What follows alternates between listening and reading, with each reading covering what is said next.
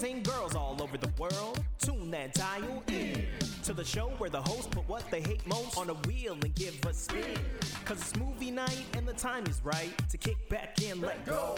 If you're in the mix and you like good flicks, then you came to the wrong show. It's the Weekly Watch Wheel. Oh, yeah. It's the Weekly Watch Wheel with Matt, Jimmy, and Shanley.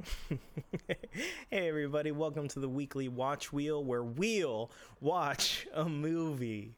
My name is Matt. I'm here with Jimmy and Shanley. Last week, Jimmy spun unknown Disney movie, and he chose The Song of the South. Is it The Song of the South, or is it just Song of the South? I thought it was just Song of the South. I think you're right. Song of the South. Because there's so many good Southern songs, Jim. You can't just make one the definite. I think it's... Sometimes they use song for, like, a collection of things. A Song of Ice and Fire, or other examples. Okay, Jimmy, you spun the wheel. You chose Song of the South, so the burden falls on you to give us a quick recap of what the movie's about. The movie's about family. The movie is about celebrating what many would say is a great time in our nation's history. Yeah. Okay. Some would say that. I don't know. Many?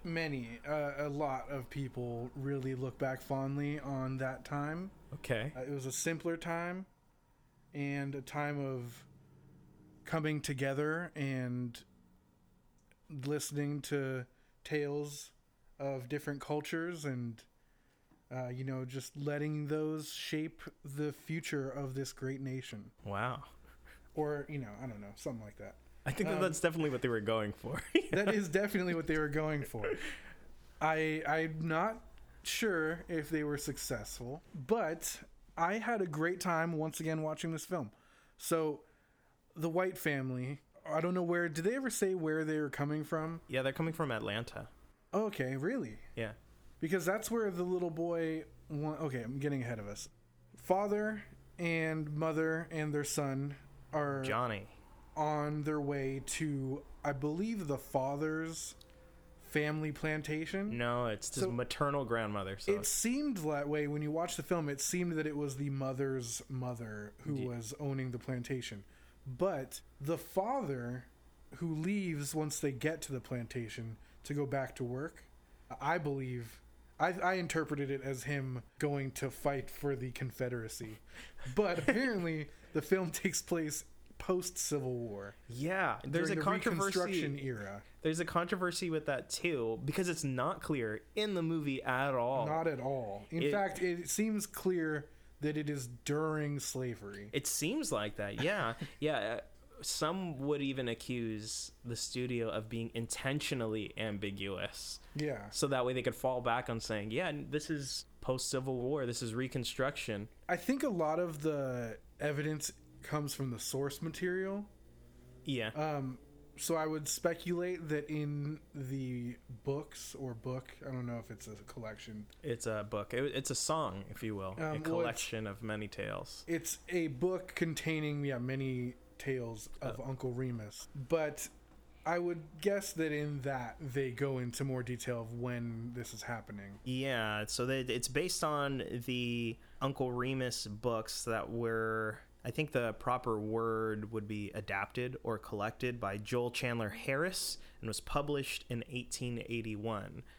And it's a collection of stories that he supposedly learned when he himself was living on a plantation during the Civil War, and this was published afterwards. He collected them, he wrote them down, and then he made these books. Yeah, and I'm sure he shared the profits with the character who inspired Uncle Remus. Yeah. So Uncle Remus lives on this plantation, and he's extremely wise, almost mystical, and he tells these Morgan stories. Freeman-esque, if you will. Well, I don't know if I will. You should. Ought I? You ought. Okay. He's strikes me more of like a red fox, kind of. Standing by? Not a red fox standing by. So Johnny, the young Johnny boy. is the little boy. Yeah, his father is John. So that's what I was getting at. The father in the movie, he is the one who inspires little Johnny's curiosity about Uncle Remus, because he's telling his son of these stories about Brer Frog who lost his tail and things like that when they're arriving at the plantation. So that's why I thought that the father also grew up there, because he said, oh, like Uncle Remus used to tell these stories. Okay. So maybe they both are from there, sort of like how the little Yeah, there's another family that lives on the plantation, but I don't know. Yeah. Well, while John Sr. is going back to Atlanta to be a journalist. Okay, you're saying things that you've learned from other sources. Am I correct? No, he says he writes in the newspaper. Johnny tells him in the first scene that there are people who don't like what Dad writes in the newspaper. Wow. Did you follow that? Yep. I missed that. Maybe I was just so convinced that they fought for the Confederacy that I just didn't follow any of that. But even that is sort of weird, because it's like what he's doing is potentially life-threatening, and so he puts his wife and his son to live in this plantation elsewhere. Like, what is he writing about? Yeah. I can't help but assume that he's commenting on slavery in some way or another. Well, if it's dangerous for him to do that, then I would have to assume that he's writing from a like a progressive perspective on this. Yeah, maybe. Because even when the film released in 1946, Atlanta was... Excuse me, you're saying Atlanta? Hotlanta? Hotlanta. Oh, yeah. It's Hotlanta. They didn't have theaters that were open to multiple ethnic groups. Right. So the premiere of this movie was only attended by white people, and it concerned Walt Disney enough that he didn't go to the premiere. Really? Out of concern that the white crowd would boo the film and hurt his feelings. So he went to his hotel after introducing the film and just waited to see what happened. Right. Okay.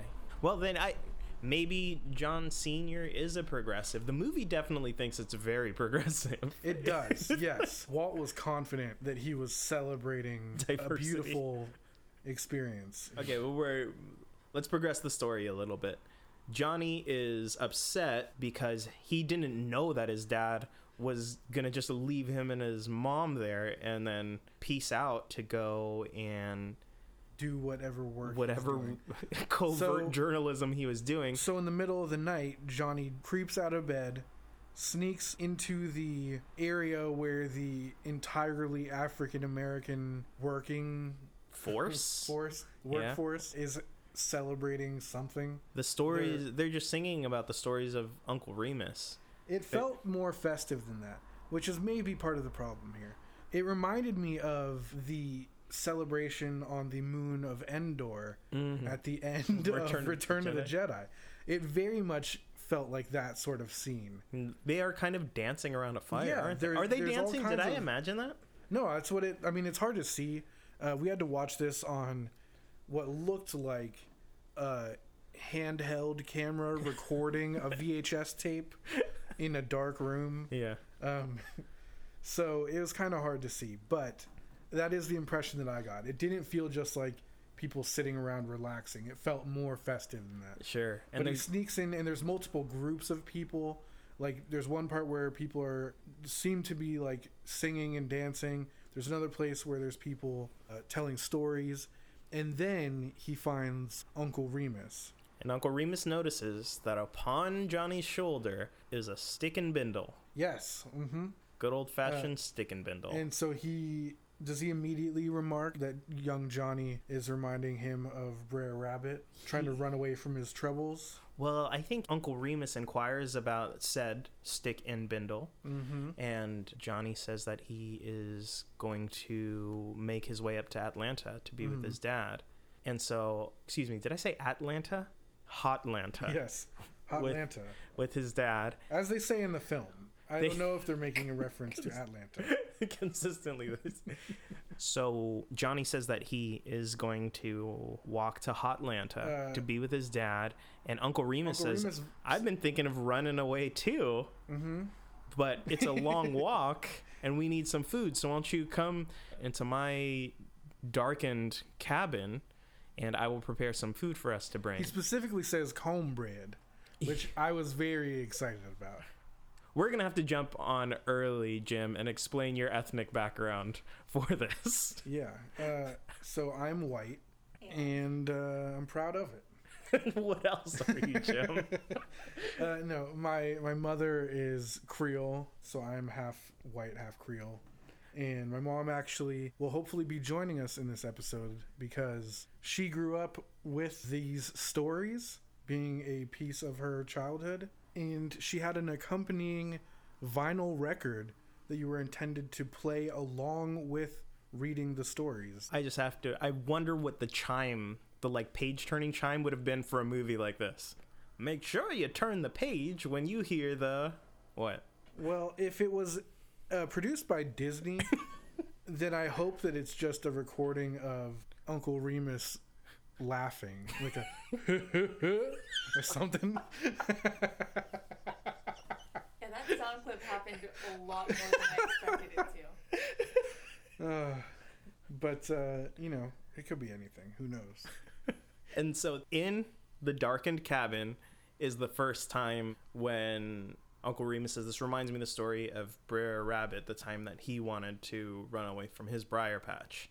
And this begins the first of 3 allegorical stories that Uncle Remus tells that teach Johnny a lesson. And so Johnny and Uncle Remus, they form this friendship. And from the get-go, from that first night learning the story of Brer Rabbit trying to run away from his briar patch, his mom does not approve of his friendship with Uncle Remus. Yeah, she's immediately upset by it. She's upset at him for keeping Johnny out so late past his bedtime. And surprisingly, Uncle Remus takes the rap for it when really what he did was intervene. Well, he also covered for Johnny when the little boy who was tasked with keeping Johnny out of trouble, the little, like, possibly slave child, when he's running around trying to find Johnny and worried that he's going to get in trouble, Uncle Remus says, oh, well, you go tell him that he's already with me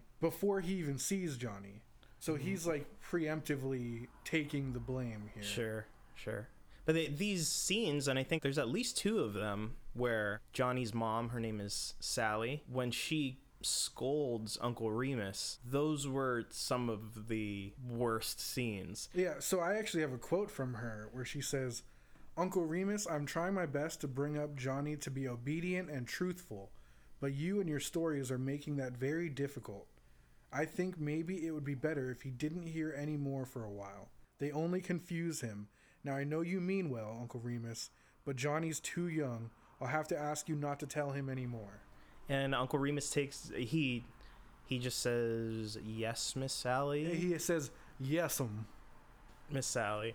And he decides that he is going to leave. And he tries to leave the plantation over this. And here's the climactic action scene. Johnny sees Uncle Remus leaving the plantation, and he runs out. Enraged that a black man would have the free will to leave the plantation, he sprints across a field and is hit by a bull. That is not how I read it.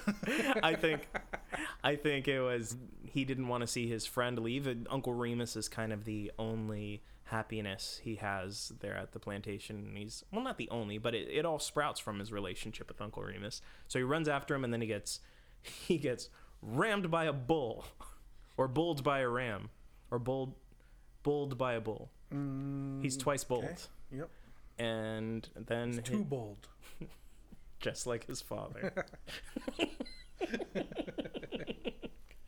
So his dad comes back from Hotlanta, and they reconnect as a family again. And that's how the movie ends, I think. Yeah, that sounds about right. Oh, no. Then the movie ends with a fever dream. Oh, a psychedelic. Yeah. Uncle Remus and all the children walking down the road with the animated characters all appearing and singing and dancing with them. Right. That's right. I forgot about that. How could I forget? So I don't think this is true. I'm going to preface it with that just to get that out in the open. But I like to think that the little boy died when he was hit by the bull. And that it was his, like... You like to think boys die, dude. It was well, yeah, the little white slave owner boy, I'm not too concerned about. But I like to think that the end sequence where his Uncle Remus stays and his father shows up right away, and then the animated characters all come to life and sing and dance with him and Uncle Remus. I like to think that that is like the dying hallucinations that he's experiencing from the DMT release in his brain. Who, Johnny? Yeah, little Johnny. So, because Wow. it made so much nonsense happen all at once. Wow. When in reality, he died in a field and Uncle Remus left and then was probably captured and brutally punished for having the audacity to leave the plantation. Interesting. So, yeah, that's my theory, but probably not what they intended. I don't know. It's very hard to understand what they intended by this movie. So we just did a flyby of Song of the South. Mm-hmm. Jimmy, what were your impressions of it? So, number one, as usual, I don't know if I just have a better attitude than everyone else involved in this, but I not only stayed awake through the whole movie, but I really had a good time. It is a slow, painful movie to watch, but it was really fun in moments. It was just, I think it was more that it's just an old movie, and in 1946 they hadn't mastered pacing a film yet. Mm-hmm. But I had a good time watching this. Interesting.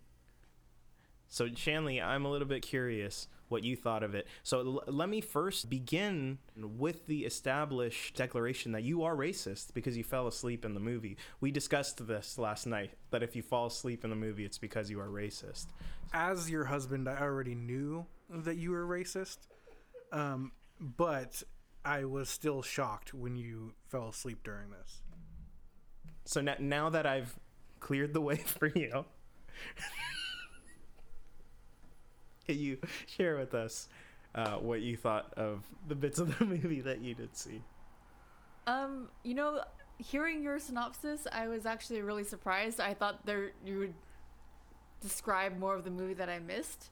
But then hearing it, it's like, oh yeah, I saw all of those parts. So I'm good. To be clear, you slept for a good 45 minutes. Yeah. Of 100, what is it, an hour and 15 minutes? It's about an hour and 15, hour and 20 minutes. Sounds about right. We started at 10:45 at night. That's okay. Actually, it doesn't matter what time we started. I already know I'm gonna sleep for part of a movie. What did you think of the movie? It was painful. I started feeling really old because I kept wanting to pause it and then realizing that we had hooked it up with our laptop, which is all the way over there, and then wanting to put on subtitles, which won't work for a bootleg movie on the internet. Okay, so you always watch TV with subtitles, but I imagine there's a reason in this movie that you had to have subtitles on. Is that correct? I think that the vernacular they were using, the accent, Yes. and also I am deaf, so Okay. all those things working together just didn't help. I think also there was several moments in this movie where I was like, that can't possibly be what they just said. And I really wish that they had subtitles just so I could be like, Screen wow, caption. wow, that's what they said. That was in the script. Yeah, for sure. Were there any bits of it that you did like, being a resident racist? Well, me being a racist, I loved it, obviously. I feel like the whole movie was just like, oh wow, that they did that. And that just was my thought the whole time. And I don't think I had much of a response other than that. I liked it. I don't know. I think that it's easy to look at it through the political lens of today and point out some notable flaws in the storytelling and the character design and the directing and all of that. But I think they were trying to do something good here. And I think that if you choose to focus on those parts, it's a fun thing. I get why it inspired such a glorious ride in Disneyland. Okay, so I want to talk about that. Let me first give my impression for the movie. I expected it to be less racist. It is brazen. That's the word that I have to use to describe how offensive the movie is. And so I'm speaking from the outside, Jimmy, because this is away from my ethnicity. But it just made me extremely uncomfortable. I was really surprised at how red in the face it made me for the entirety of the movie. But I will say that Was that anger or embarrassment? It was definitely secondhand embarrassment. Where you're like, oh, they said that. They did that. And I would like to not be so vague, but I do not feel comfortable repeating some of the things in this movie. So the thing that was the most jarring to me was how many times they said the phrase tar baby. Right. Which is one of the most common criticisms when you look it up online. But actually, I'll let my mom go into detail on this. But she not only had a black doll that she named Tar Baby when she was a child. Okay. But also, apparently, that phrase came about before... It preceded the slur. The slur. Okay. And so there is some argument... Does it originate with this story? Because the Tar Baby story from the collection of Uncle Remus... It's from the original books, not just from the movie. Yeah, I don't know if it is. It's a term that sounds impossible to have origins outside of racism. It sure does. Seems like the most racist thing you could possibly say. But I don't know. I mean... I do want to speak to some positives of the movie. Because the actor who plays Uncle Remus, James Baskett... There's two T's. I don't know if it's a Basket or a basket. If I had a name dictionary, I'd ask it. He's really charming and lovable and adorable. He was great. His singing is amazing. He does voice acting in the movie. He also plays Brer Fox, and he's great. And I love the zippity doo dah. And apparently, this is the first Disney movie that has a black main character in Uncle Remus. He's by and large the hero of the story. The movie's actually very beautiful production wise. It looks like it's filmed on location, but it's not. They shot this in Arizona, which is the furthest away from southern climate as possible, and it looks really, really great. The animation composite with Uncle Remus singing the zippity doo dah number is a technological marvel. It was beautiful. Really impressive. They did an amazing job with that. And apparently that was an afterthought. It was supposed to be a live action performed song, but it was shot poorly. So they just shot James Baskett singing by himself, and then they composited animation over it. That wasn't the original plan. And it's so good. Yeah. And apparently he auditioned to just voice one of the butterflies. He wanted to be a butterfly. And when Walt heard the audition tape, he insisted on meeting him and suggested that he play the role of Uncle Remus. And Walt was so proud of the performance that he demanded that he be considered for an Academy Award and pushed so hard for it that he was given an honorary Academy Award several years after the film released. Right. And I think for decades, Walt said that he thinks it was one of the best performances in any of his films. Right. Which is, if it's genuine, is pretty cool of Walt, I guess. So that's what's fascinating. It's hard trying to decide how much credit he deserves for being cool in his possibly racist behavior. Well, that's what's baffling, not just about Walt Disney, but about this movie specifically. Because I do think that they thought it was progressive, but it was coming from such a tunnel vision perspective that it is not that progressive. It's mostly offensive. The way that we handle this issue today in film is we get representation in the writing room.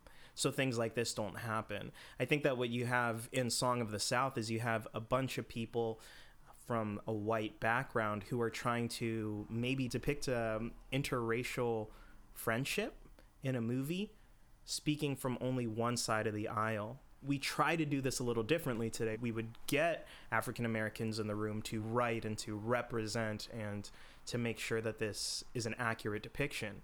I think the reason why the plantation life is romanticized is because it's coming from an outside perspective and it's rose-colored glasses. Yeah, I think that when you have a story that was originally written by a white person adapting stories that he maybe heard from black people on a plantation in questionable circumstances, then he wrote them down to profit from them.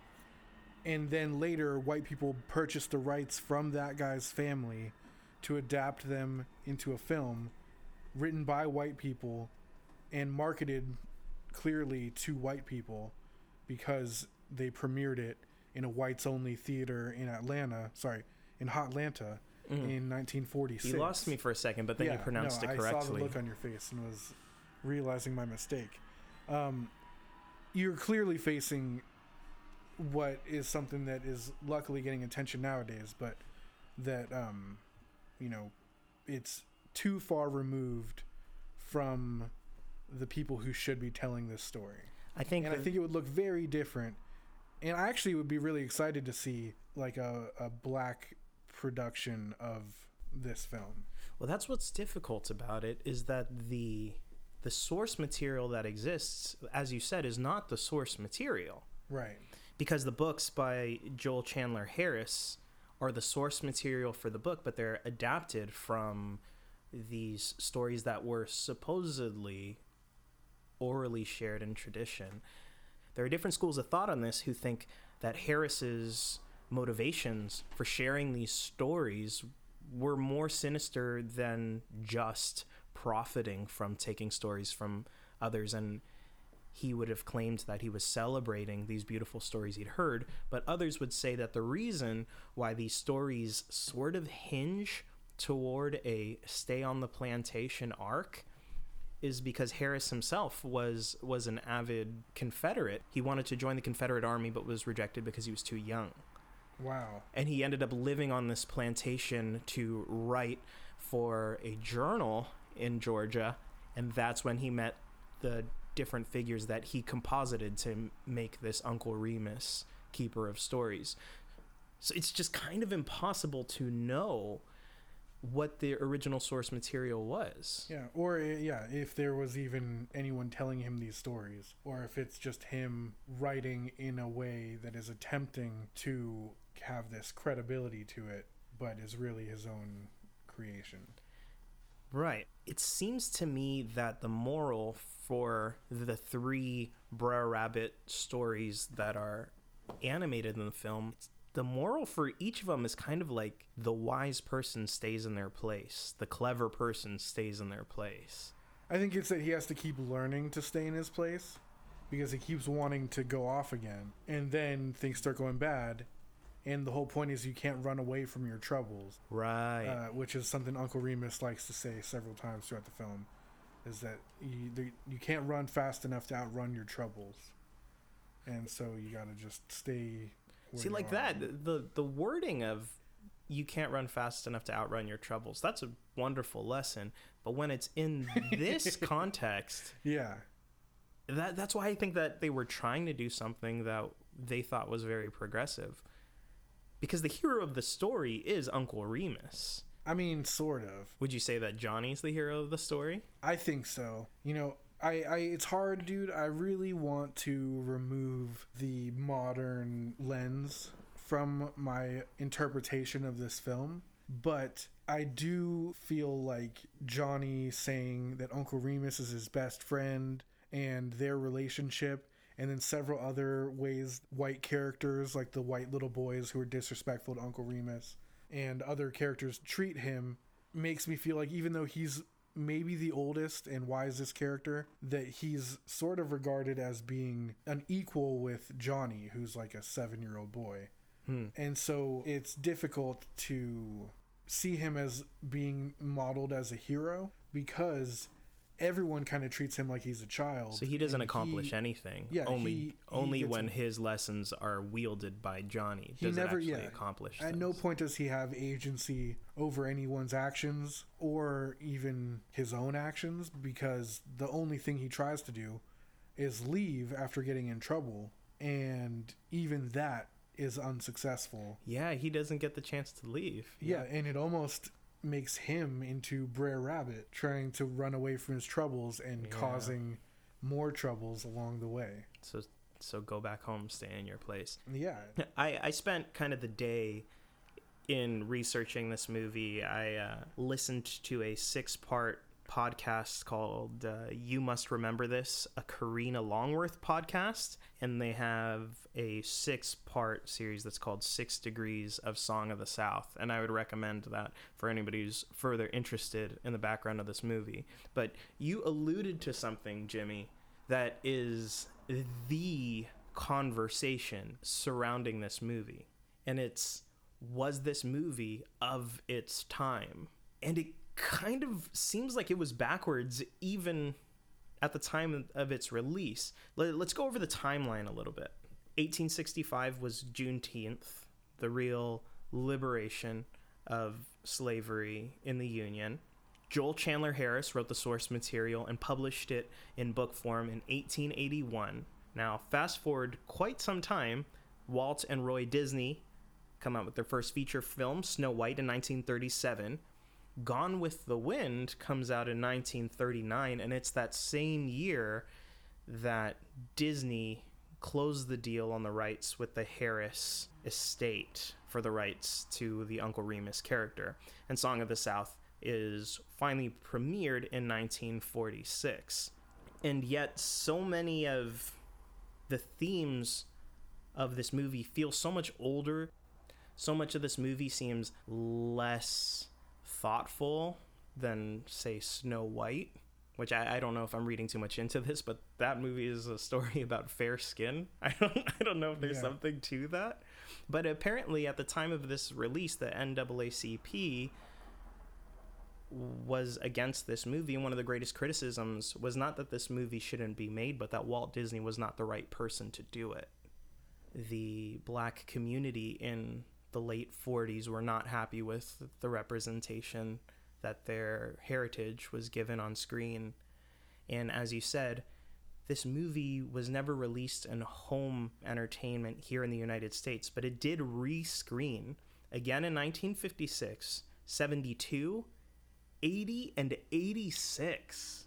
Yeah, and I even saw as recently as 2006, I want to say, or somewhere around there, it was released or put out on TV in, I want to say, the United Kingdom. Mm-hmm. And it's, I think, still available in other countries today. See, and that's weird to me. If this is an antiquated piece of art that is no longer a good representation of what Disney stands for, then why are they marketing it and selling it in any country that is okay with the vibes of it? And the fact that Disney screened it in 1986, that is way, way later than when this would even be possibly considered relevant and okay. And again, when it was released in 40 years prior, it already was controversial. Well, it certainly was controversial, but the controversy does have arguments on both sides. And I was able to find a quote. I am struggling to find it now, but an animator who worked for Disney in the 50s and 60s named Floyd Norman. He's a black animator, and he worked on Sleeping Beauty, The Sword and the Stone, and The Jungle Book, and a bunch of other short projects. He was an advocate for releasing this film because he thinks that people kind of were looking for problems with it that weren't intended. And I don't know, there's always people on both sides. We are not a monolith. Mm-hmm. But I would say that he worked in the company and probably with Walt to a certain extent. Sure. And, there might be some value in his opinion, but I even have seen that today or within the last few years, there's still been some discussion in the higher ups at Disney about what they should do to release this film because some see it as their responsibility to acknowledge this part of the company's history and sort of be like, this is a film, it exists, we made it, we can't hide from that fact, and whether there should be some sort of warning or I think even Whoopi Goldberg she wants to adapt it, wanted to not only adapt it but also have it released and just have some sort of like preface into it, like an introduction from African Americans, possibly herself, kind of providing some insight into what the controversy surrounding this movie is. Well, allow me to say that I would like an introduction by Whoopi Goldberg in probably every movie. Especially Ghost Rider. I think she would do a bang-up job with Ghost Rider. I think it would start with, I haven't seen this movie. No, that it is interesting. The downside of Disney releasing it is them profiting from it. I don't think you can commercially release a film just as an acknowledgement unless you make it available free of charge somewhere. It's not just an acknowledgement, it is profiting from it. Yeah, but I mean, if they released it on Disney Plus or something, like, yes, they are still profiting from it because you have to pay to access it, but I don't think anyone's signing up for Disney Plus to see Song of the South. But that's the thing. So the resurgence of the movie in the 70s and in the 80s, it by and large did come from people who love this movie, and you have to acknowledge that it's got to be some people who love this movie for the wrong reasons. Well, I really don't think anyone loves this movie, Matt, and I don't think anyone would, because it's just too slow and too difficult to watch. It's very boring. But I also think, Disney owns the rights to this film, and so there's not, without speculating as to if there was an intention of, arguing that slavery was a good thing or whatever. It's not explicitly stated in the film, and there's enough of like an argument to go against that I think I personally wouldn't have a problem with them making it available to us. Okay, so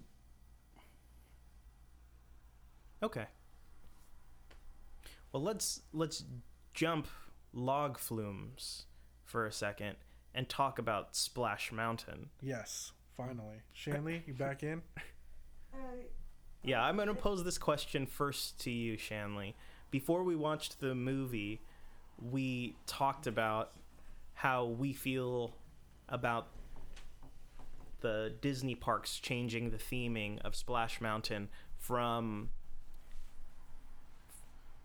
the theming from Space Mountain from Song of the South to Princess and the Frog, and we kind of had some mixed feelings about it. Now that you've seen the movie that Splash Mountain is based on, does that change at all your feelings for the existence of this ride? I didn't think it would, but I think I really saw like, oh wow, I didn't realize how well. Take that from the top. Yeah, no. I don't think I realized how well adapted the movie was into the ride. Just a lot of the like background things that you see when you're going through the ride, I didn't realize like how prevalent they are in the movie itself. So I think I was pretty mixed, but I think after watching the movie, I'm more like wanting to keep the ride the way it is. Got it. What are your thoughts of them having made a ride based on this movie? And before you answer that, do you know when the ride was first opened? I don't, but I already feel like whenever it opened, it was already too late. How much too late do you think it was? Okay, so the movie came out in 64. No, the movie came out in 46. Oh, that's right, 46. I am dyslexic. Yep, okay. The park opened in 55. I have 66 in my head. 66. And so do you think in 66 we're talking civil rights movement, a little bit ish. Do you think that that's a bad time to release a ride themed on Song of the South? I do. Okay, in 66. Yeah, I think it's just... Okay, so do you remember when the last public screening of Song of the South was that I mentioned earlier? No, I wasn't listening. 1986. Is that too late to screen it in public? Oh, wow. Would you say it's too late to open a ride based on Song of the South 3 years after the last public screening of Song of the South, because Splash Mountain opened in 1989? You're joking. I'm not joking. Is that far too late? That's basically my whole life, and I am way too young for that to be like coinciding with my timeline.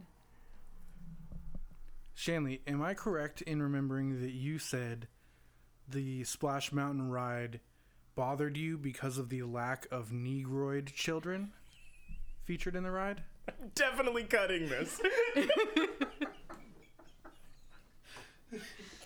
Is that correct, or? No. Okay.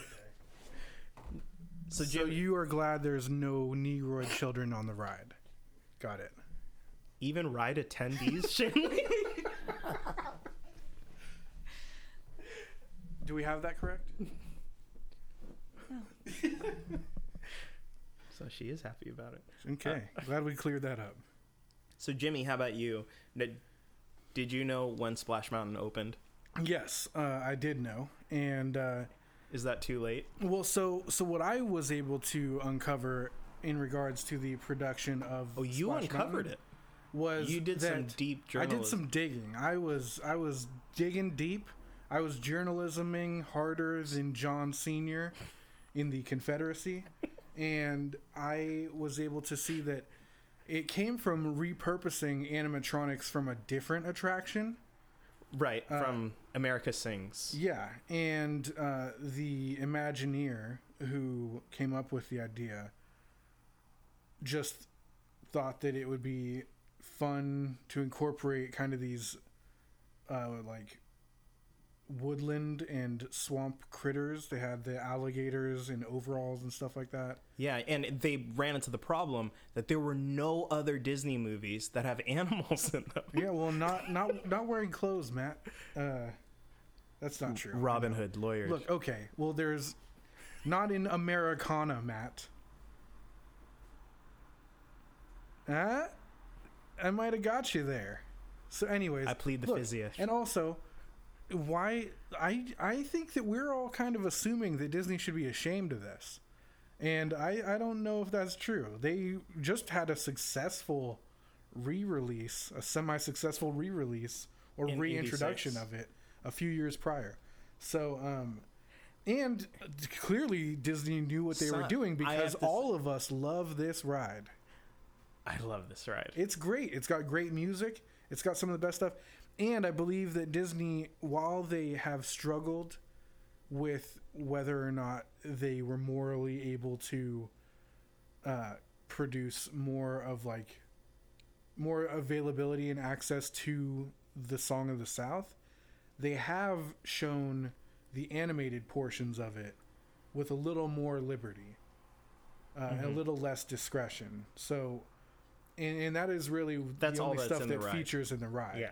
And that's what kind of, I'd be more okay with that. I mean, I don't think there would be much pushback to Disney releasing just the animated portions of this, if there was still a little bit of like A Whoopi Goldberg Whoopi Goldberg intro. pioneering, pushing forward with her championing of the message here. I got that, huh? Yeah, I think I said exactly what I needed to say. Whoopi Goldberg loves this film and what it stands for.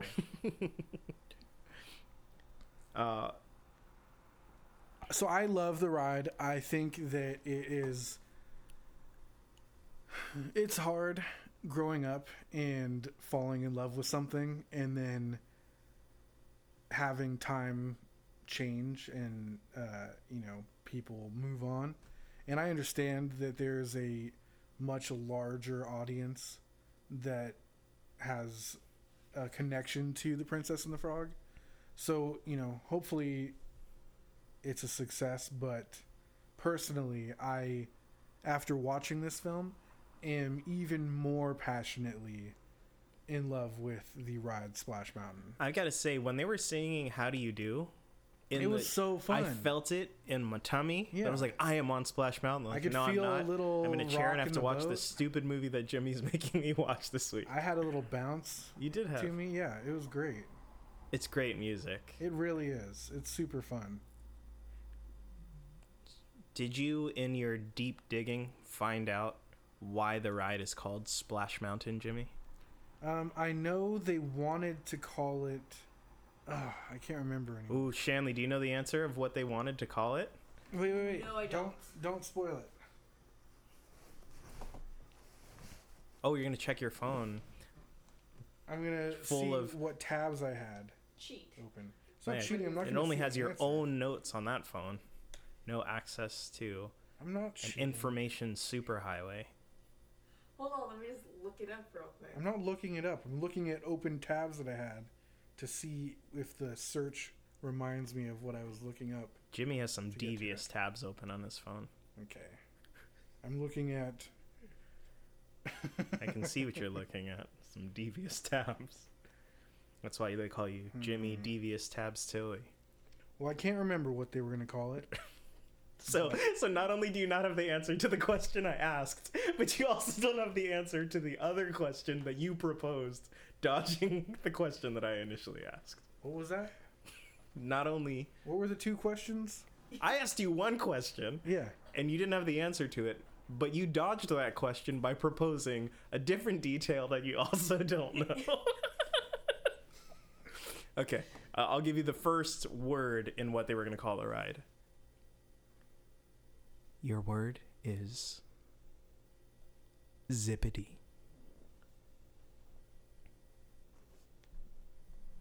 Shanley, do you have a guess of what they were going to call it?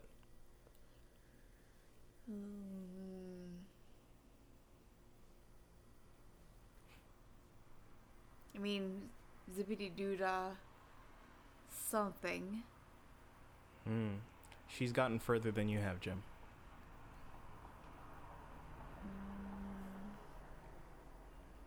I keep thinking zippity doodah slide. Oh, Not very good, but just... But it was their first choice. Yeah, exactly. So the first one is never a great one. Jimmy, you have any ideas before I give you it? I looked it up. I looked this up last night. I just can't remember what it was. And zippity doodah isn't a big enough clue for you? Okay, did you know it, Shanley, or what? But if you read it last She got you night- part of the way there. I'm not necessarily saying I agree with what Matt's saying. He's wrong. I'm wrong. They were actually going to call it Super Dope Fest. Ah, Jim? Zippity River Run. Zippity River Run. They changed the name to Splash in one of the most Michael Eisner things I've ever heard. I need to get your guys' reaction on this. They named it to Splash Mountain because Michael Eisner Wow. commented on that their most successful movie at the time was the movie Splash. And so he wanted it loosely associated, although it was not themed after that movie. That's the most Michael Eisner thing I've ever heard in my entire life. Splash is a live action film directed by Ron Howard. That's absurd.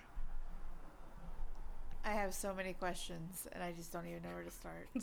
So for anybody who doesn't know, Splash is about Tom Hanks falling in love with Daryl Hannah, who's a mermaid. It has absolutely nothing to do with the ride Splash Mountain. He just wanted associated. And I don't know if you also know this, but there is a ride promo version of Zippity Doodah that has a dope rap verse in it. Wow. That's because Michael Eisner's 12-year-old son let him know that the kids like rap songs. You know it from the Disney sing-along songs. I do. Shanley, can you muster within your memory some lyrics from it? We'll cut it if you're embarrassed. Man, something was like Darren with a dash and splish splash.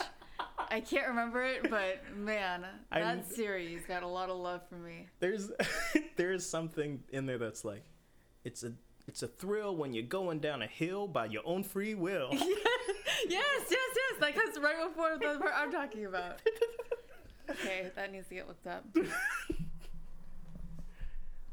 So we've gone full circle. We've started with the movie and we ended with your own free will, which is a weird inclusion for a lyric celebrating this movie. It's weird. Yeah, I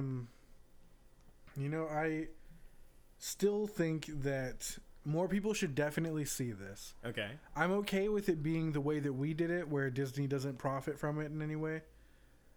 But I really think they should just release it on Disney Plus.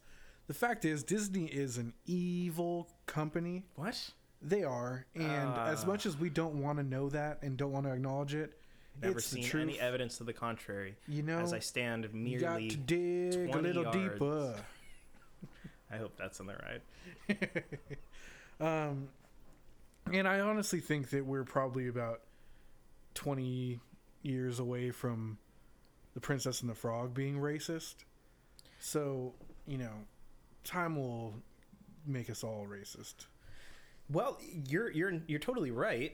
I think that today, the fact that Naveen is voiced by... I hate Naveen. I don't like that movie, just to be clear.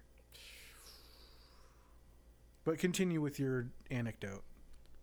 Naveen is voiced by a white actor, and that doesn't meet today's standards of representation. Why? Because the made-up place that he's from has an ethnicity attached to it? Yeah, because physically he's depicted as a black character. He's not black. No? I don't think so. Well, what I mean to say is I'm trying to give credence to what you're talking about, that even that movie is going to be aged out. Where I stand on this is Oh, you agree with me? Yeah, I think... Okay, then you're right. I agree with you. I think everything that is PC today is going to be racist in the future. That's why our grandparents embarrass us in public. But that's the nature of progressivism, is that we're making progress, and so the next generation is going to be further. I think what doesn't stand to scrutiny is I don't think Song of the South was right for its time either. So I don't think it can duck that excuse. Prince Naveen has pretty white hair. A lot of people did back then, man. Not black people, though. They used relaxers made of lye. Back when? When would you say Princess and the Frog takes place? Are you listening to the rap verse, Shanley? I'm trying to find it. We're having serious social conversation right now, and you're trying to learn about the thrill of going down a hill by your own free will. I am. I'm determined. I need to hear this.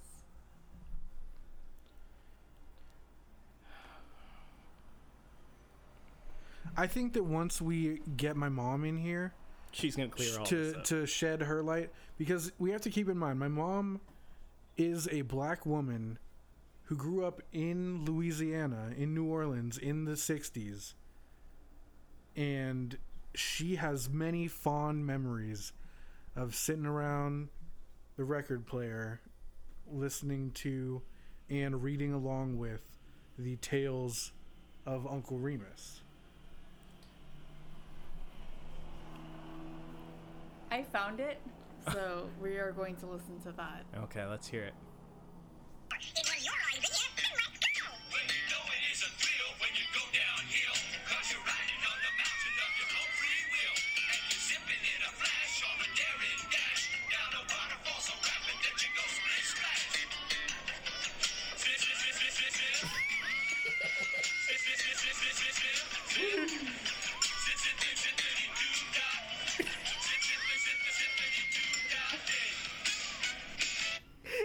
Michael Eisner is Noah from Noah's Arcade in Wayne's World. Man, that is Come ridiculous. to the place where the games are played. It's cool. It's fresh. It's Noah's Arcade. B-boy stance. Zip. I like the zip. That's pretty messed up. That's pretty messed up. All right, so we need to know not just talking about the quality of the movie, but the experience of spending your weekly movie night on this movie. How does it line up with the other things we've watched so far? For me, I feel a lot bit more confident about my choice in Brokeback Mountain. I feel less ashamed of my choice and more confident that I chose something that was actually not a waste of time. So, Wouldn't you agree, though, that not unlike Brokeback Mountain, this movie led to some soul searching in each one of us? no. In a way, the tales in this film are Uncle Remus telling the plantation that he can't quit them. I think that's beautiful. It's horribly sad. Yeah, I know you guys said that my movie was a bummer, but this movie is a huge bummer to me. Shanley, you slept peacefully through half of it. So you were rocked to sleep by that sweet racism. By the calming notes of a simpler time. Okay, so he does say, and if you ask me, it was much better time than now. Everything was satisfactual. So that's kind of weird that line is in there. Like, that was written into the movie. But also, who is your celebrity friend who agreed that the time after the Civil War and during the Civil War and before the Civil War was her favorite time? So, not my friend. Your idol? I brought it up during this movie because it reminded me of what Paula Deen said, because she was criticized that she made a plantation-themed event, and she was kind of drowning, man. She was talking about how she was so embarrassed, but that she didn't mean to offend anyone. She just was looking back to a time that's fondly beautiful, like directly after the Civil War. Or during the Civil War, that you kind of trailed off and was like, before the Civil War. Dude, that's like when people try to say that the Confederate flag is just a symbol of rebellion and pride in their heritage. It's like, yeah, okay. But also, you lost. So maybe you shouldn't be that proud of that time. You know? Let's move on. But, where would you rank this in the movies that we've watched? You know, I'm not going to just be absurd and say that it was great or that it's my favorite movie of all time, because it's not. But Ghost Rider is. It is not that bad. I think it was fun as a historical document. Like, The historical documents. I enjoyed it because it's interesting seeing this piece of the history of a company that we've all kind of, in a way, been raised by, and seeing some of the roots of that, if you will. And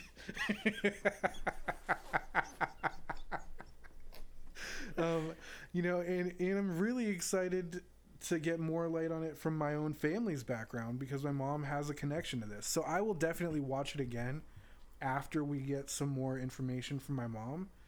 And I'll probably watch it again when I'm missing Splash Mountain, because at the very least, in the midst of all of this questionable moral ambiguity that is this film, there are great songs that remind me of tons of great times I've had with you guys and my family and other friends, you know, having fun on Splash Mountain. So I would say, for me, this is probably one that I will watch before I watch Brokeback Mountain or Ford vs. Ferrari.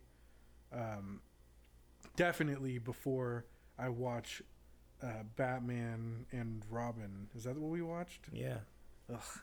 Ugh. But it was probably the worst film of the ones we've watched, if I'm being honest. This is the worst film. I'd say it's probably the worst. but I will watch it before several of the others. And that's what the ranking is. It's about how you spend your movie night, not whether it's good or not. I would watch Ghost Rider before I watch Brokeback Mountain again because I don't want to be sad. Right, yeah. I'd rather laugh. You'd rather feel the rush. I'd rather watch Nicolas Cage drinking jelly beans out of a martini glass, which actually happens in that movie, than feeling as sad as I did after BBM.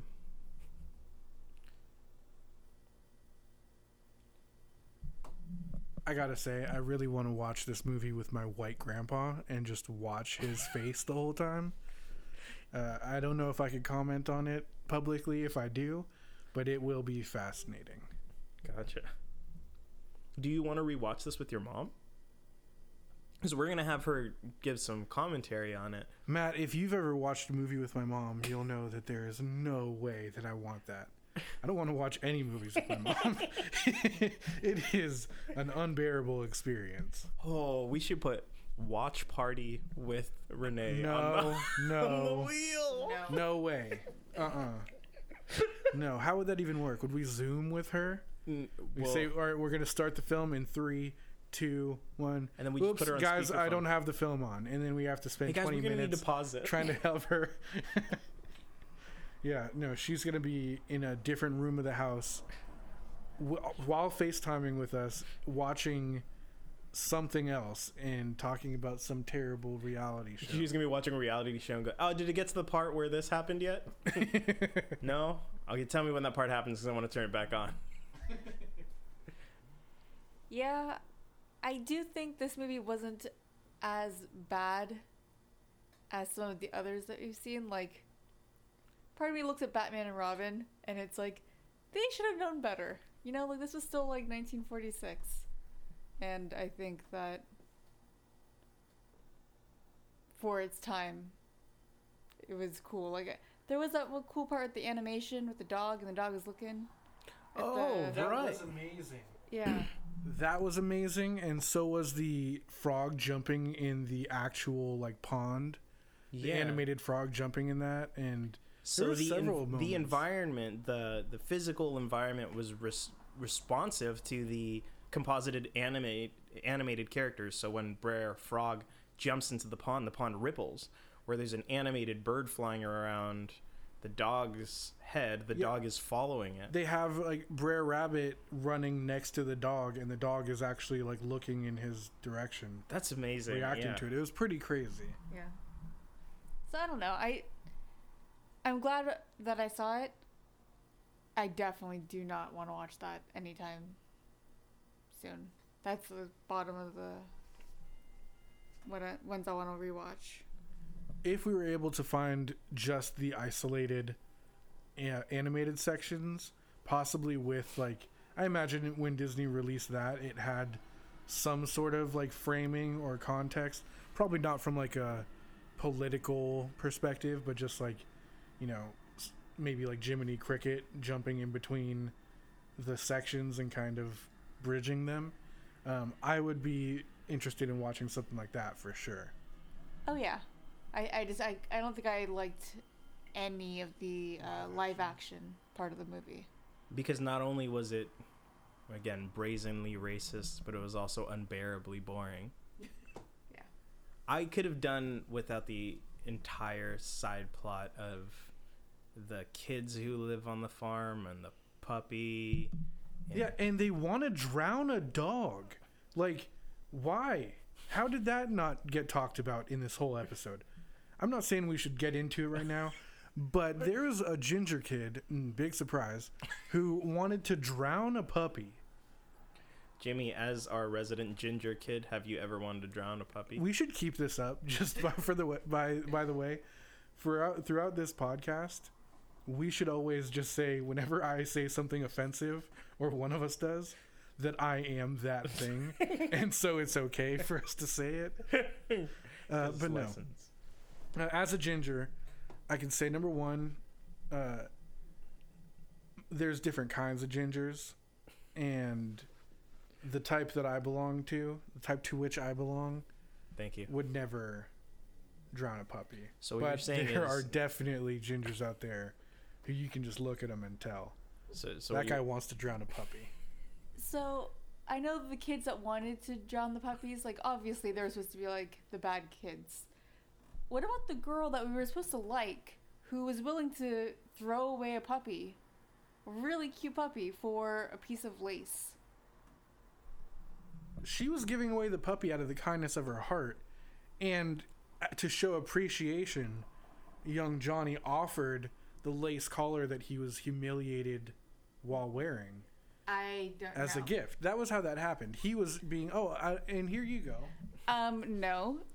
Johnny was busy playing with the cute puppy, and then she was like, oh, okay, so I'm gonna take this. And then he's like, okay. Shanley, so badly, I want to side with you on this, but you're very wrong. That's very wrong. Really? Yeah, no, you're not at all correct. That scene did not go like that. She asks Johnny to help her rescue the puppy because they're going to drown him. So as a solution for rescuing the puppy, she says, you can have it. And he says, and she had already commented that she likes his collar, and then he offers it to her as a trade for the puppy. I will say, just in a brief moment here, I'd like to point out, I was much more offended by the relationship between the members of the weird white family that lived on or near the plantation and the way they interacted with other people than I was with the relationship between Johnny's family and their black employees, the prisoners with jobs. Yeah, that's what they are. So yeah, I think that honestly, that weird redneck family with the ginger kids who want to drown a puppy, who make fun of Johnny for dressing like a girl, I think that they were much more offensive than anything else in the film. Wow. For me, I don't know. They were pretty tough, dude. Like that was hard to watch. They were also extremely poor and derelict. You don't know that. I do. I saw their house. It was falling apart. They had puppies running all over the place. Poor people don't have puppies. Oh, maybe it's because they live do. in. Poor people definitely have puppies. It's because they were living in a doghouse, and the dog was there before they were. I don't know if there's evidence to say that they were poor people, but they might have been. But either way, they were terrible. Gotcha. Well, you know what time it is. Hey guys, Matt here. Normally at this point of the episode, we would transition to the spin and announce what next week's movie category is going to be. However, we wanted to insert here an interview that Jimi and I had when we sat down with his mom, Renee, to discuss this movie. Since this episode touches on matters of racism, and of course, we like to clown around, this is a topic that we do take super seriously. So we wanted to get Renee's perspective because she grew up with this book on a read-along record as a young black girl in New Orleans, and we wanted to have her perspective on this film. Please excuse the sound quality. We just recorded it in her hotel room, but I hope there are some things here that are informative and also fun because she's a really funny lady. You'll get the chance to see where Jimi gets some of his craziness from. Anyway, cue it up. Mama. Testing. 2. All right. Mom, we watched Song of the South, and I know that being the Southern belle you are, that you have some experience with Uncle Remus's tales from your childhood, right? I do have a little bit of experience with that. Can you tell us your experiences with? Because the movie was Remus? never released, so we know. What was never released? The movie Song of the South. It was released in theaters, Okay. but it was never released on video in the United States. But Okay. you do have some childhood memories of this anyways. I do. Would you like me to elaborate? Yeah, get into it. So, I'd like you to just reference it and then don't delve into it We'll just deeply. talk about whatever's Okay, going on. just lightly, say No, that, yeah. we do I'm want you joking. to I go know, Matthew. I'm just as clever and sarcastic and humorous as you are. That's why this is happening. Just right as no. now. Well, kind of close. But anyway, yeah. So I didn't even know that it was a movie. Actually, I thought it was a record album. The year was about 1965, and my mom would sit us in front of the record player, the hi-fi, Who's as it were us? called. Me and my brother Patrick, and my sister Andrea. So We're the other kids were probably- too old for it?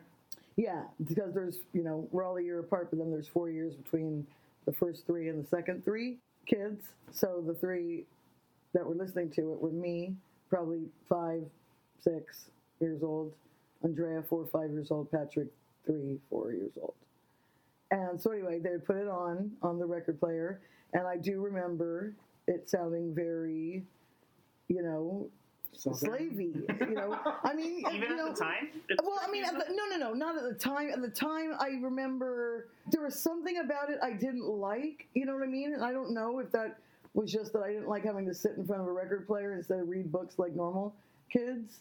But there was something about it I really didn't like. Patrick and Andrea loved it. Maybe I was older and more mature. I don't know, but there was something about it that just didn't jive right, for lack of a better word. Did Grandma and Grandpa get this for you three, or did the older siblings? No, it was a hand-me-down. No, it was hand-me-down from Bernard, Steve. So they'd had this for like 10 years. They had it forever, yeah. It crackled. It was like a record, right? A regular hi-fi stereo record player, and it crackled. From what I remember, the album came in like a regular sleeve, but then that sleeve opened, and there were pages in it. I don't remember words being on it. I just remember pictures of the Brer Rabbit and the Brer Fox and Uncle Remus and the Bluebirds and all that stuff. Was there a chime that was supposed to direct the read-along to turn a page? There was, but I don't. Whoa! What was it? I don't remember. It might have been like. Was it just like a bing. chime sound? Yeah, maybe like a bing. Or I think he was hoping that it would be something like some Something like horrifying. sound clip that was like racist sound. Oh yeah, no. I think it was just Brer like Rabbit saying like, "Turn the page now," or something. yeah. Ooh, lordy. Oh, time to turn the page now. When you No, hear it the was- crack of the whip, turn the page. I said, turn that page now, boy. Yeah, no, nothing like that. Just like a tone, I think. And we were always When like, you hear Mommy, how come we Mammy's don't bell, it's time to turn the page. We were like, Mommy, how come we don't get the book that goes with it? Shut up and listen to your record album. You don't So- remember what the like adventure was or the story? Like, was it Brer Rabbit and the Tar Baby, or was it See, I don't the remember Laughing Place one or something? Do you know anything? the what place? So there's like one where in the movie, Yeah, you just said something that. there's one where he gets captured by Brer Fox and Brer Bear, and he starts laughing and says, "Oh, I'm thinking about the Laughing Place." Oh yeah, And the uses that Laughing to Place. trick them into letting him go. Yeah. I remember the Briar Patch. I remember Brer Rabbit, Brer Fox, of course, and Uncle Remus. Like I said, the music and the birds and everything. But I don't remember like the story. I don't remember. I think because I had older brothers and sisters who were a lot older than us, that they had already like told us that this was bullshit. And I was young. I was old enough to want to be with the cooler kids, and so I tried to understand it, where Andrea and Patrick were kind of like, yay, Uncle Remus is telling a story, and I was trying to pull away from it, I think. Because I do remember having a bad taste in my mouth and not really wanting to hear it, but it's a background of my childhood, you know what I mean, at the same time. Like, I remember it, and, when I'm in the ride, I'm 5 again, but I don't remember, like, running to the record player going, please play it again, but it was on. I guess while I'm on. It was like, you know what it was? It was like the iPad of 1965. Yeah. Now it's like kids get on your nerves and you hand them your phone or your iPad and just let them stare at a blue screen all day. It was like, shut up and turn on the hi-fi stereo record player. That part makes sense, but it's surprising to me that your black and mixed Creole parents who left the South where it was all racist and stuff would be like having you guys listen to this questionable content. Did it not seem like it was recognized as racist as much back then, or are they just old-fashioned and weren't bothered by it? Yeah, I think they were They just saw more old-fashioned. real, like intense racisms. They were like, "This is pretty harmless." I don't know. I mean, you'd have to really ask my mom that. She's 94. She's still around when But she you just ask turned her. like 97 or something. No, I think 94?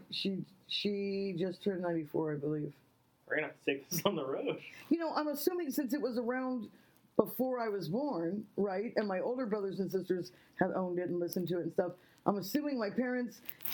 I mean, what choice did you have? Yeah. You're black in a racist society, and it's like, here's what you get to have your kids listen to, and they couldn't take a stand. Their stand was getting the fuck out of the South and moving to San Francisco instead of New Orleans, but they still dragged, I guess, the trappings of the South, which was all the toys and whatever we had. It was what we had. You know what I mean? What there was what there was. The Disney movies that were made were racist, and that's what we had, So looking at that stuff now, we kind of showed you the trailer for Song of the South and Yeah. some of the videos from it.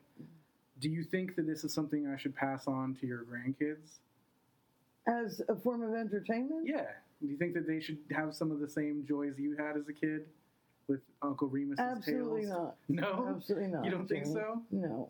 Okay. I think they should know about it so nothing like this ever happens again, because it's horrifying and terrible. But I mean, it's weird because I do have a little love of, like, even when you guys were playing the sounds, a little while ago, it brings back memories, but the racist part of it is something I would never want my grandkids or anyone to see or know or whatever until they're older, maybe, and can understand it, Because you don't want to normalize for them. Yeah, it'd be dangerous, I think, to have a kid like it today, because it's so wrong. So I'm curious so I have my thoughts about the things that made me uncomfortable, but I don't have a black background. I'm not black. Mhm. But there was definitely stuff in there that made me feel uncomfortable.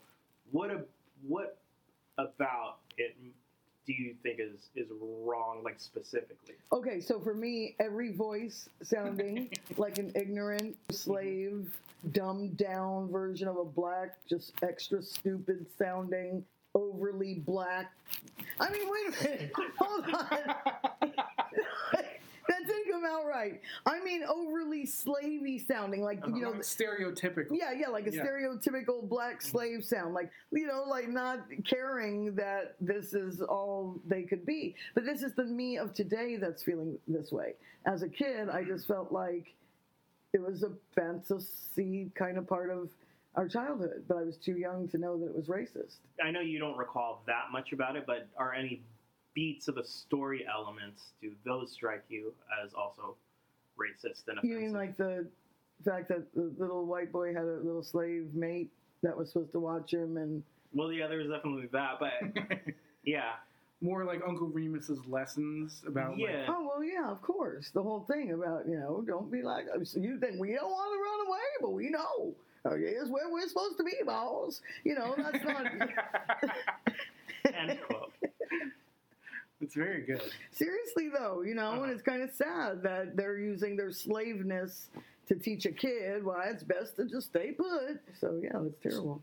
So a big part of this movie, I think, is always going to be tied to the ride, Splash Mountain, because that's Right. had so much more access for people for the last 30 years or whatever. Right. Do you remember if you connected that ride, like with the first time you went on Splash Mountain at Disneyland, did you connect that to your childhood, or was it something you didn't even really recognize as like, oh, I grew up with this? Okay, I had a different experience with it as a child listening to the record. The ride part of it, I still love. Being in the ride and the music and everything. But I do remember the first time I was on it, I was kind of like, wow, this seems very racist. I realized almost on the ride how racist it was, but yet I still love the ride, but I don't want it to exist. But every time I hear the music or anything, it's going to bring me right back to every time I've been on that ride. You know what I mean? So it's kind of a double-edged sword in a way, Right. It's like you don't want to like it, but it reminds you of a fun time. But like today when Jimmy showed me a clip of the actual movie, and I was like, wow, how fucking dare them, really? This was going to be okay. Said, so none of that, like the visual of that, I had no recollection of that. I thought it was just a story about an old black slave or an old ignorant sounding black dude named Uncle Remus who tells stories about just stuff. Okay, can we jump over to your experience with your Tar Baby now? Okay, so I did You not. mentioned that you had a Tar Baby. I don't know if there's anything in my subconscious that remembers Tar Baby from the stories from Uncle Remus, but when I was a kid, we had a Chinese neighbor who would deliver us little treats and stuff every now and then. And one day she knocked on the door and gave me this pitch black baby doll. I mean, blacker than the blackest thing you've ever seen. And it had Blacker than the inside of a coffin on a moonless night. Exactly, yes. Just about that black. And it had big bubble eyes. And it looked like a regular baby doll, but with bigger eyes and pitch black. And I, for some reason, named it Tar Baby. And I remember having this doll. I remember my mom not liking me having this doll, and I can't maybe imagine that being a coincidence. once again that, and that doll disappeared. And I've always assumed that my mother threw it away. But yeah, I that was my experience with having and I think there was a thing that somebody called somebody in my family a Tar Baby, back in the day, but I don't know really who that was. Once again, ask the 95-year-old. She probably knows more about that. But Cool. yeah, I did have a baby doll named Tar Baby. I think we should probably be tying up now. June, do you have any last minute things? No. I thank you for your time, Mom. Love you. You're welcome. I love you too. And when can I get the payment? You guys mentioned something about a check.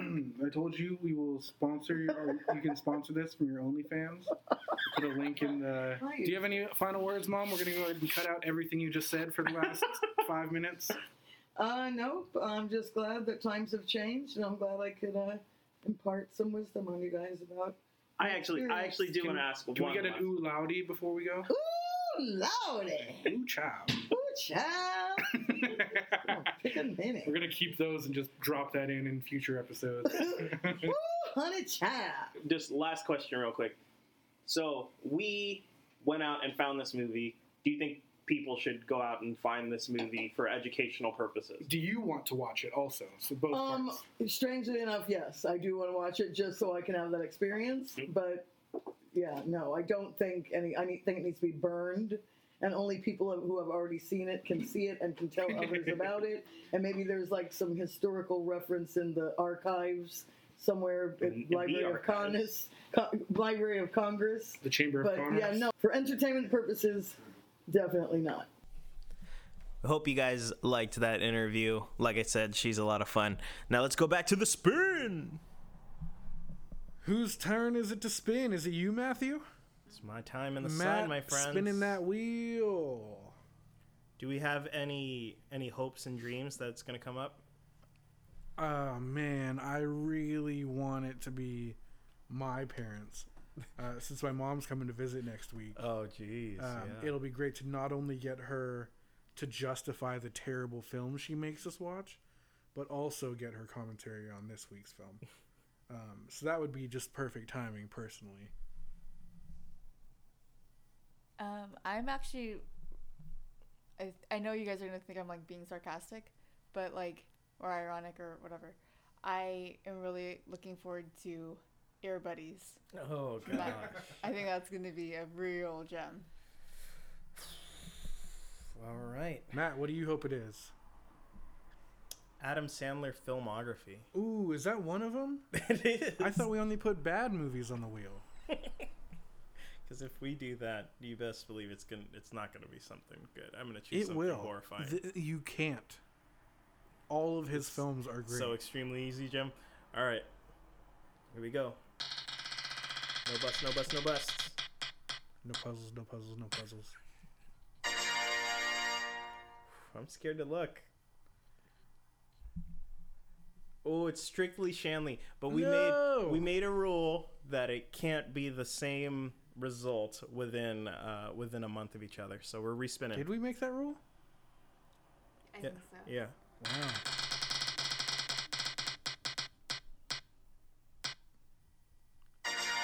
Wow.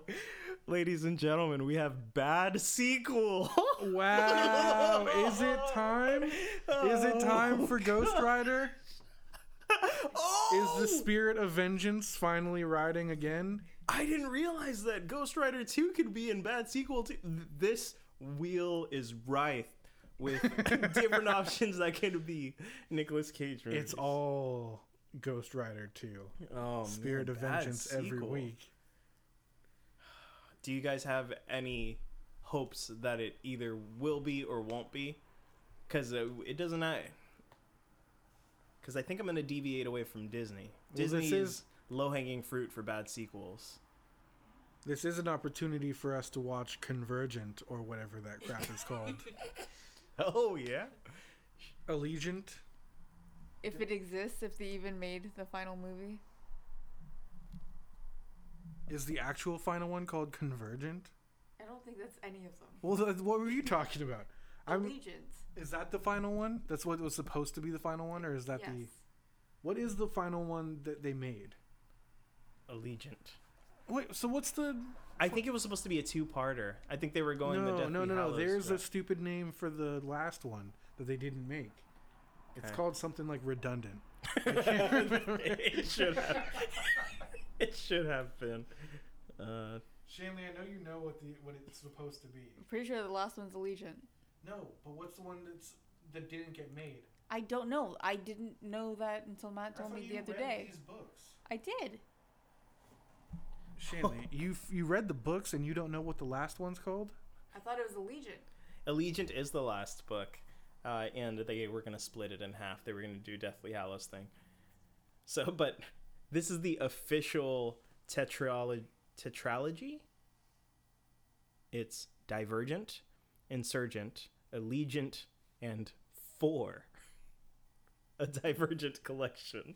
The last book is called 4. I guess it's an anthology. So it was a trilogy, and then the author rewrote, I think, the first one from the guy's point of view, and his name is 4. So that's what that 4th book is. Shanley, this is terrible. Yep. I'm so offended that you wanted to watch that. I have a lot of thoughts, you guys. I'm thinking of some sequels that ended up made for TV on, say, ABC Family. Things like that. The film was supposed to be called Ascendant. I don't know what you're reading, but the 4th one was supposed to be called Ascendant. So I'm not crazy. That was a thing. You said something. I was making a funny joke, but I knew it had another dumb Dant film title. But the 4th one was supposed to be called Ascendant. So that's what I was looking for. Bad sequel. Well, that does it for this week's episode. We'll see you next week on Movie Night on the Weekly Watch Wheel, where we'll watch a bad sequel. Woo! Say it, Shanley. Bad sequel. Thanks for listening in to the Weekly Watch Wheel. If you had as good a time as we did, be sure to subscribe, tell a friend about us, and maybe even leave us a review. Hit us up on Twitter at WKLYWatchWheel or via email at weeklywatchwheel@gmail.com. See ya! It's the Weekly Watch Wheel.